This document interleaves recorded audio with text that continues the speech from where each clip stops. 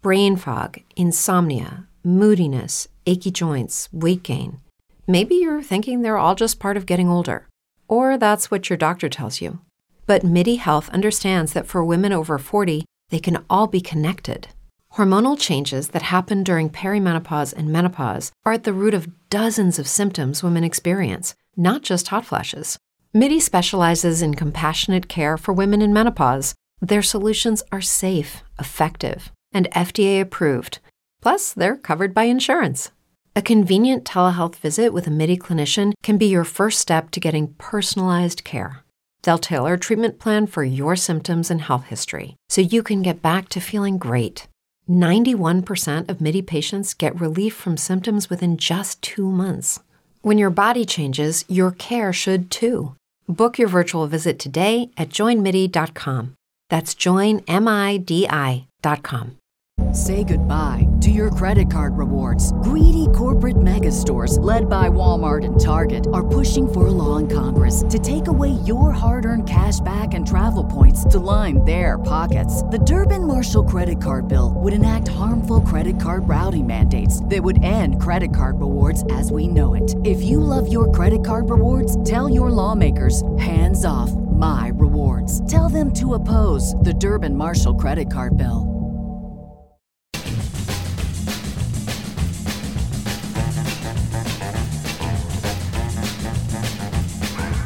Hello, and welcome to Castle Talk, where we talk to writers and creators of today's genre worlds. I'm your host, Jason Henderson, publisher at Castle Bridge Media, home of the Castle of Horror anthology series. Tonight, we're chatting with Christopher Golden, whose resume is just something to behold.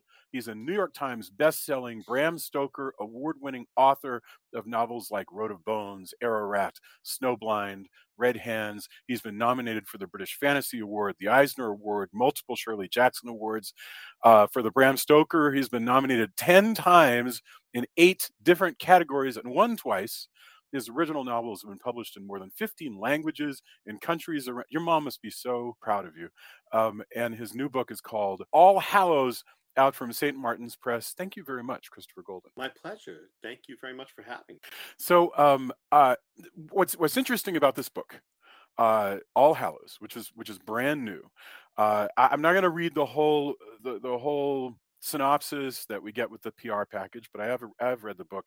It's Coventry, Massachusetts. It is 1984, and it is deeply focused on a neighborhood in a small town, all around Halloween, and we see a lot of the personal lives, and we'll get into some examples, a lot of the personal lives of the families coming together and falling apart as a mysterious supernatural entity moves into town, which makes it a perfect sort of Spielbergian look at Halloween. And so my question is, first of all, why? I mean, maybe your editors were thrilled because Stranger Things is a thing and blah, blah, blah. But why the 80s? Like, why did you want to put this thing in 1984? So a couple of reasons, and it's funny. We'll get to Stranger Things in a second. I was born in 1967, which makes me 55 years old right now, which means that in 1984, Halloween 1984, I was 17 years old. Mm-hmm. So for me, the early 80s were prime time. I began the 80s in middle school. Yep. I graduated from high school in 1985. So this would have been the fall of my senior year. And ironically, there are characters in the book for whom it is the fall of their who are senior 17. year. Yes, Exactly. Right. And so for me, I had done a number of books that were in a row that were these very momentum-based thrillers, horror novels that are all about that sort of driving constantly, especially the one immediately preceding this, which was Road of Bones, which was my shortest book. It was very much a hold your breath kind of book. Yes, sure. And so by the time I finished that, I was like, okay, I've been out of the United States in a lot of books. I've been doing these books that have a lot of reliance upon that kind of momentum. I wanted to do something a little bit more nostalgic for me. I was thinking back to Snowblind, which is set in modern times, but much more of a book about the meshing of characters and people in a town, and the way we all kind of intertwine in that way. And also, I'd written books earlier on that were very influenced by. I mean, I remember my first novel was published in 1994. 94, yeah. Only 10 years after the year that this was set. So at the time that I was publishing my first novels, this was recent history for me. I just want to say my first book was published in 1994, so we are totally contemporaries. Yeah, we're so exact to same me, life. it's like in my mind when I think about the sort of classic horror. I also had written this novel many years ago called Straight On Till Morning, the first half of which is virtually autobiographical. And so I was in that mindset. I wanted to get into this nostalgia, and I wanted to write a Halloween book. I'd never done it. I was like, oh my God, I've been doing this for 30 years. I've never written a horror novel set at Halloween. I really wanted to do it. And of course, it felt only natural that if I was going to write about Halloween, I needed to write about it from the perspective of the kid I was. Yeah. And only when, and nobody's going to believe this, but only when I got the cover copy that St. Martin's was going to use, or the promo copy they were going to use where they referenced Stranger Things. Yeah. Did it even occur to me? And I went, oh, they're happy about this book because of the popularity of Stranger Things. And I love that show, but it honestly never occurred to me because for me, this is my life. Right. This is my period. If I'm going to write a horror story about Halloween, this is all natural for me. I believe you. I mean, because I said Spielbergian. I mean, you remember in E.T., which was contemporary at that time. It's like, what was that, like 83? I don't even remember what year that was. But they're trick-or-treating in a world that looks like the world in this book, because that's the world. Correct. That's what a suburb looked like. I grew up in this New England that I'm writing about, in a neighborhood quite like the one I'm writing about, although it does have elements of the neighborhood I've lived in for the last 30 years. Mm-hmm. So it was actually just, for me, when I realized that they were going to be able to use that as a marketing hook, I was so happy, because for me, it was purely by accident. For them, it was like, well, hell yes. I mean, so they were very happy about that. And then I was too, because I thought, anyway, so there you go. Yeah. No, I think it's interesting that the book doesn't have chapters in a traditional sense. You instead, it's a series of point of views as you move through which makes it. It's funny to go back to that movie trope, but it makes it more like a film. There's there's not chapters. It's just a long, it's a novel length story of switching from POV to POV. And I was curious, did you set out to see? I don't know what your process is like. I don't know if you sit down and you go, you know what, this time I'm not going to do chapters. I'm just moving from character to character like it's a long short story. Yeah, I mean, I've done it before, but in this case, I'm sure, because I almost always do, I'm sure I started with the number 1 at the top of the page for the first chapter. Yeah. And that probably went on for the first few scenes, yeah, until I realized that it felt forced. Yeah. And that I didn't want to sort of shoehorn the chapter structure, or shoehorn these scenes into chapter structure. And it just made way more sense for me to break it down from character point of view. It also made sense because I knew pretty early on that there were going to be lots of point of view characters. Yeah. And so I started labeling them with the names of the characters. Yeah. And I was like, well, once I've started to do that, I thought, well, I don't need the numbers. Right. Because I labeled them because I wanted it to be easier for the reader to remember who the characters were when they were going back. Because I have to say, the reviews by and large thus far have been very positive. Yeah. And the negative reviews that I've seen, or not even negative, the negative comments within reviews that I've seen have almost universally been, it bothered me that there were so many characters. There were too many characters. How interesting. Yeah. And I'm like, fair enough. I mean, if that's the response that you have to the book, I'm not going to argue with you. I mean, that's, reading is such an individual experience, but that's why I did. I thought, well, let me give people a sort of shorthand. It is useful. Sometimes you wish, not about this book in particular, but any book. Sometimes you wish that you could get a dramatis personae, the way you do at the beginning of a play. Yeah, but I feel like in a case like this, there are too many characters for that, because by the time you get 100 pages in, you're not going to remember what you read on the yeah, it's you remember it though, because the moment you start reading one of those, you go, ah, yes, Vanessa. Yeah. Okay. I remember. Right. I remember what she's up to. One thing I thought was really interesting is that this is a story about Halloween, all built around the universe of trick or treating, which is a very much a child's world in the early '80s. I mean, it's not. Right. This isn't the swinging, like the current era that we have where Yeah. you party as an adult. You couldn't go into the party store and get your slutty nurse costume. Not as a 30-year-old. No, I mean, No, I mean, so like, yeah. saying is like, right, exactly. Yeah, it was a different world. But I think it's interesting that what marks the book to me, though, is how many adult problems there are. To use the TV tropes term, how many adult problems there are. Tony, who is running his annual haunted house, which in this book is not a haunted house, but a haunted woods that is on and adjacent to his house. He can't pay the mortgage. He's going to have to move. He's got troubles with his wife.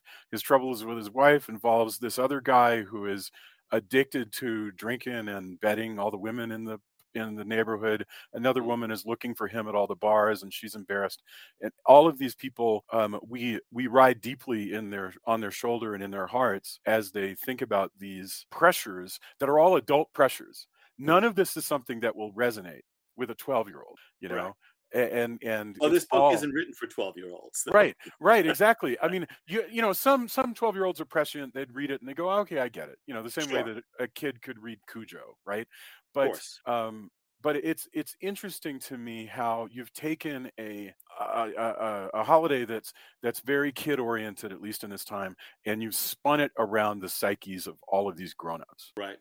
It's interesting. I would say, again, I mean, myself and lots of friends of mine, and I'm sure lots of friends of yours, went through situations like this as kids. Yeah. I didn't need to know. My father was not the monster that Donnie is, right? But he was a serial cheater, and he was an alcoholic, and he was the life of the party. Even when he wasn't drinking around us. But so my parents got divorced when I was very young, so a lot of this stuff is very real. Not necessarily the version that was real in my life, but extrapolations from that. And so as kids, we know, but it's also, for me, it was creating the fabric, like weaving the fabric of this neighborhood, and how everybody always knows everybody's business. Yeah. The kids know a lot more about what's really going on in all the houses on the street than the adults think that the kids know. Yeah. In fact, usually the kids know a lot more than the adults know, sometimes. Oh, absolutely. Yeah. Because they'll spot stuff that has been hidden properly from the adults. Right. Yeah. And so it is that. And also, I loved the separation of the night of Halloween, because even though the parents and the kids live in the same, especially in the era that we grew up in, where, like, I grew up in an environment where if I wasn't at school, my mom was working 70 hours a week. So if she was going to be home for dinner, we had to be home in time for dinner. Yeah. If she wasn't going to be home in time for dinner, she would leave us a blank check to call Tano's Pizza to get them to deliver pizza from my brother and me. But basically it was, other than that, like in those days, you didn't have to have your dog on a leash. Our dog, Blackjack, would bark to be let out. Yeah. And then either 5 minutes or 5 hours, or sometimes the next day later, he would come back and bark to be let in. Yeah. And my brother and I we have an older sister who is 8 years older than me. So she's, but my brother and I kind of lived that same life.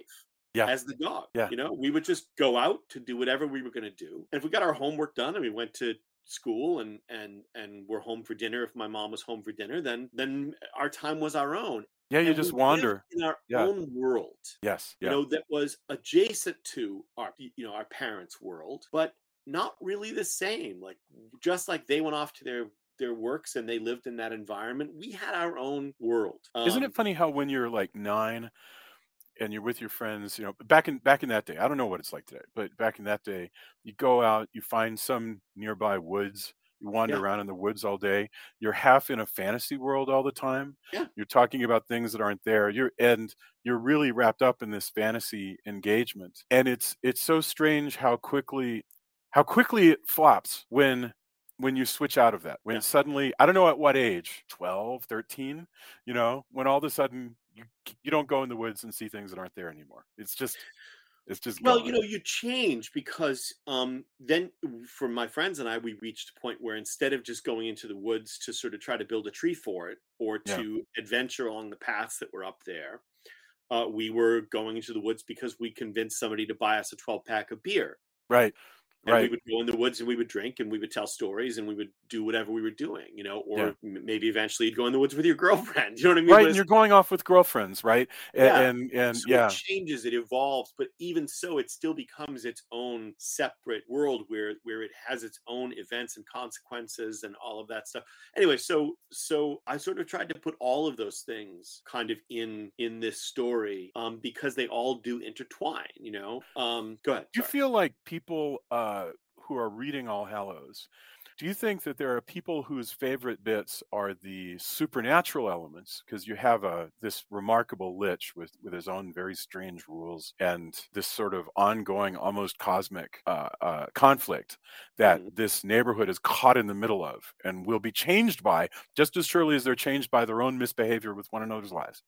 Right. That's a big, so you could do a 50-page version of this book that was just about the supernatural parts. You could do a novella version, right? And I wonder, do you find that people are like some people prefer the one part versus the other, the hard ass horror versus the soap opera stuff? Absolutely. Although in this case, almost all of my books, the negative things that I see written about most of my books and reviews are funnily enough, some people say, it was too slow. Mhm. The buildup was too slow. And then other people say, oh, well, I hated the sort of, the last 100 pages because it was too fast. Uh-huh. So it's like, so you're not going to please everybody. It's like Goldilocks, Yeah.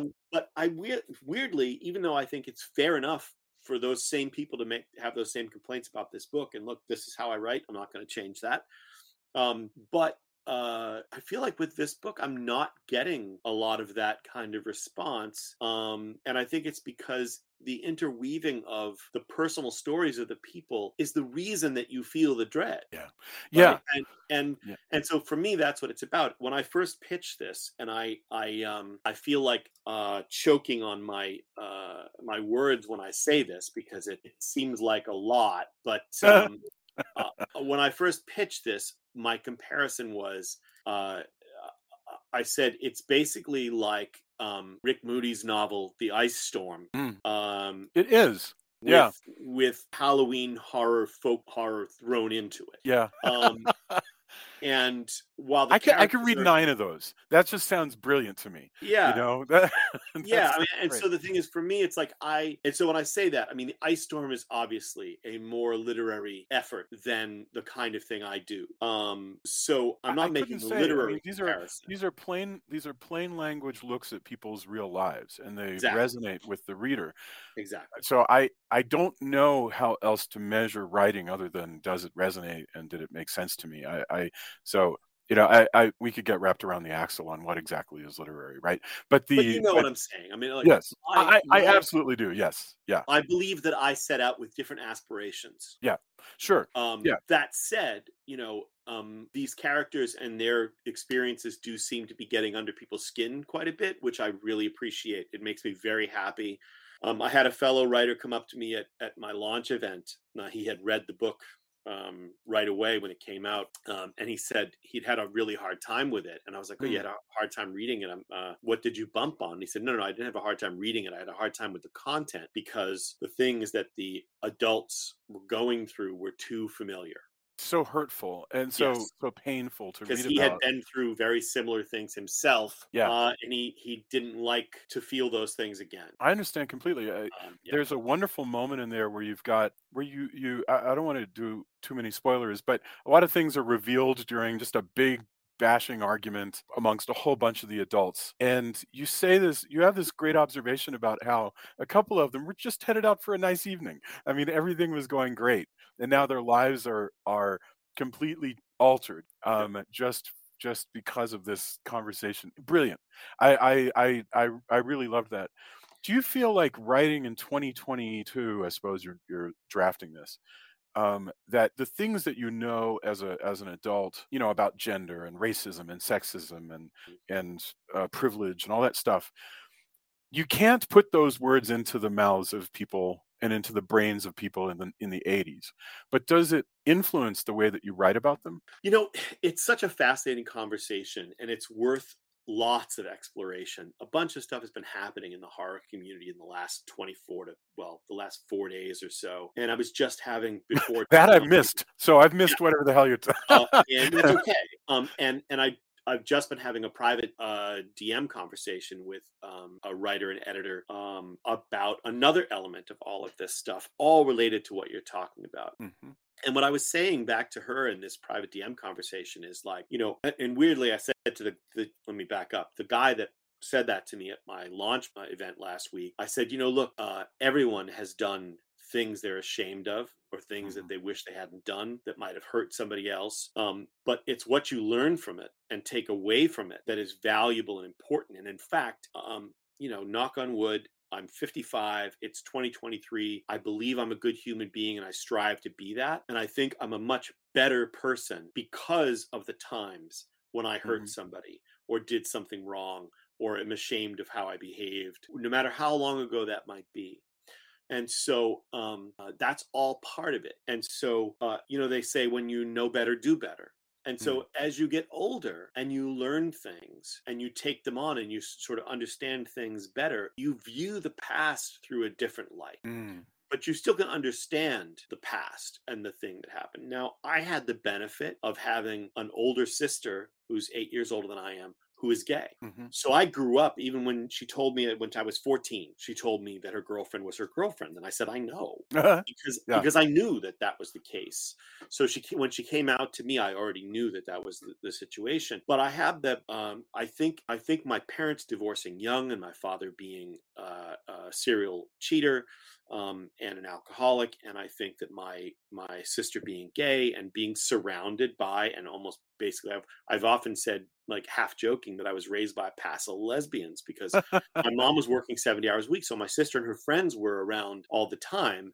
Yeah. And so, and then I had mostly white people around me, but I had exposure to people who were non-white in my personal life, in my friend group and all of that. So I feel like I had the benefit of exposure that some people didn't have. I had the benefit also of seeing people hurt by things that a lot of people didn't have. Still, my behavior was far from beyond reproach, and you learn things as you get older. I worked from the age of 12. I worked in my uncle's liquor store. Yeah.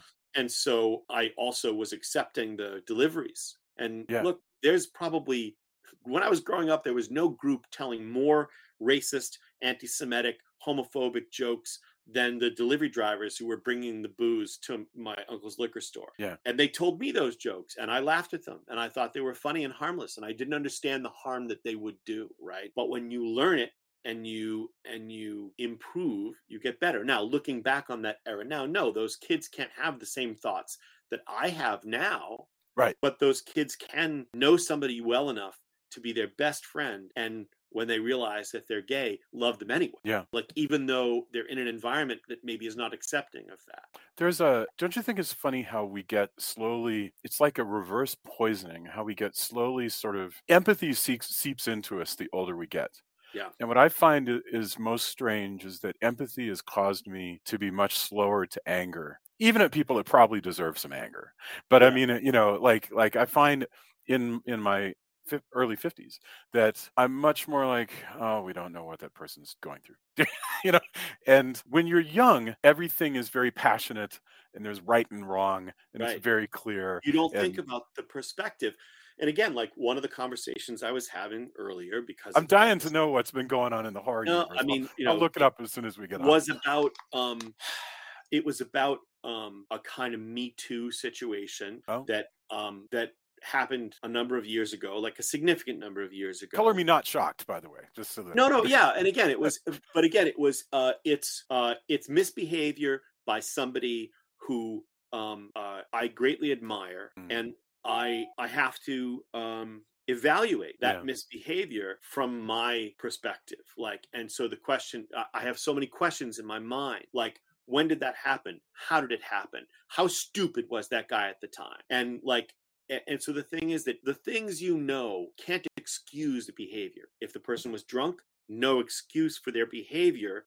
If the person thought that they were in an environment where it was safe to behave a certain way, that the people would take it the way they hoped they would take it, no excuse for that behavior. On the other hand, I can forgive a lot if they've learned from their behavior. Yeah. I can forgive a lot if they look back on that behavior with genuine horror and realize that they were stupid, as I was talking about before. Like, you know, when you know better, do better. And so those are the things that I think about so often in the context of just the people in your daily life. Yeah. Right. So yeah, it's such a strange, again, especially because you know, boys and girls, all of the forced dichotomies in our culture, including boys and girls. Boys and girls, when we were growing up, were led to believe different things. Yeah. Right. And so boys were led to believe a certain set of behaviors was acceptable, not only acceptable, but was the ordinary behavior of boys. And again, that's not an excuse. This will blow your mind. In the 80s. Also, okay. the girls were led to believe that they should endure that behavior. Yeah. Right. And so the thing is that because girls were led to believe they should endure that behavior and boys were led to believe that that behavior was ordinary, you didn't get objections to when you were behaving abominably. Nobody said, hey, you're behaving abominably. Yeah. And so when you learn that that behavior is abominable, you've got to take that on board. And that goes for so many other parts of the way that we behave in life. Yeah. You know, like we're not taught to think about the impact that our behavior may be having on other people. Well, this is the project of our generation, right? Is to slowly have the world sort of revealed to us, a world that was always there, but suddenly, you know, and I was talking about empathy. I mean, empathy towards people who are very different from you, which probably is one of the most difficult things, is being able to see from the perspective of somebody with a life that is very different from yours. Anyway, I really am very, very impressed by the conversations, both among the adults and among the young people. And by the way, one of my favorites is when the teenager who is in the process of coming out realizes that her best friend carries all of the prejudices of his father. He just doesn't speak them and that's what's brilliant here, is he is more sophisticated than his father. And so he doesn't like hold forth on the prejudices that he carries. That's scary and cool. And you know what I mean? And very, very well stated. And it's he doesn't dislike her or hate her or you know, feel the same disdain for her that his father does, but he does think that what she is strange and wrong and unnatural or whatever, you know what I mean? So it's that. I got one more for you. When you talk ahead. about that girl, that teenager, when she's at the party and she realizes that the adults are being gross around her and sexualizing her, and how awful she feels and how insane she feels, because she's like, did I really perceive what that guy just said, or am I supposed to just pretend I didn't hear what that guy just said? And I wanted to ask you, did that come out of your own imagination, or did that come out of conversations you've had with people? Like, where did that come from? Both, probably. I mean, I feel like it came from absorbing conversations I've had or conversations I've overheard, not just with, you know, over the course of my life. You know, I mean, this goes for people of color. It goes for just putting aside any homophobia, racism, anti-Semitism, like putting aside any sort of hate like that. It's just the feeling of knowing that you're being talked about unkindly. We all can understand that. You know, I mean, I would assume that anyone with any kind of empathy has had some experience in their life when they realize that someone is shit talking them. Yeah. You know, like, and probably close by. And even if you don't hear anything, you can tell by body language, you can tell by whatever, all of a sudden that you're the subject of that conversation and it's not a positive one.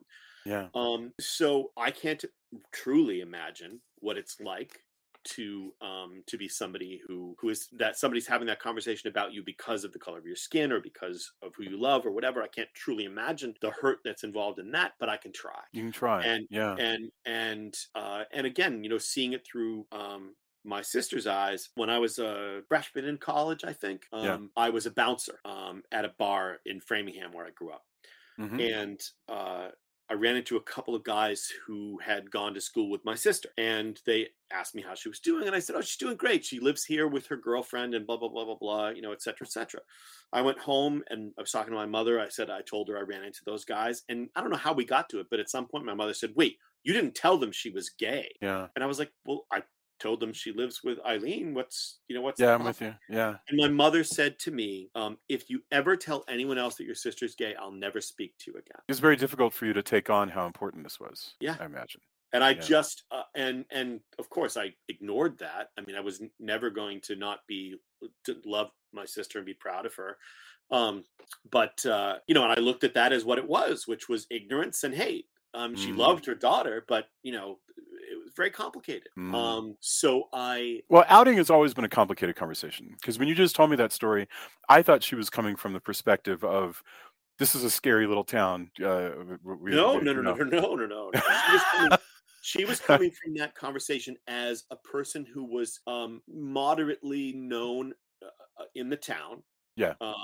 And that's really interesting. Didn't want people to know that her daughter was gay. That's fascinating.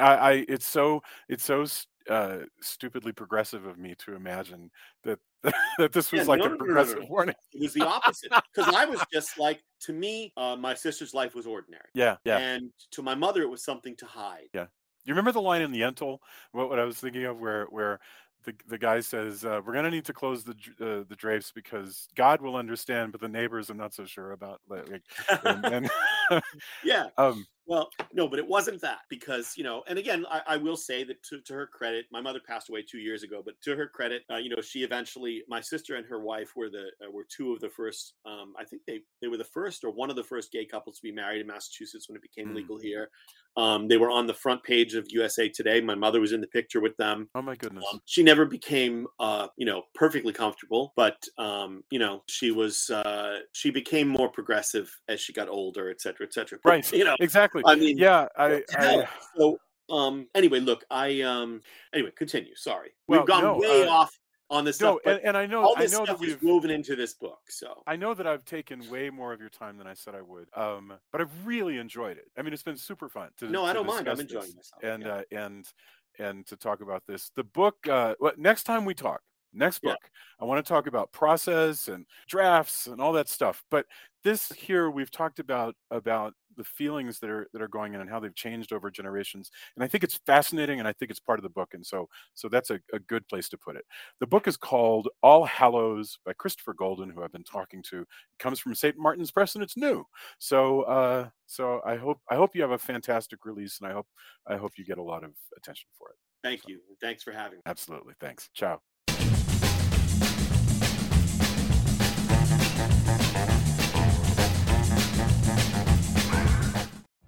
Every day, we rise, challenging ourselves to work for what we believe in.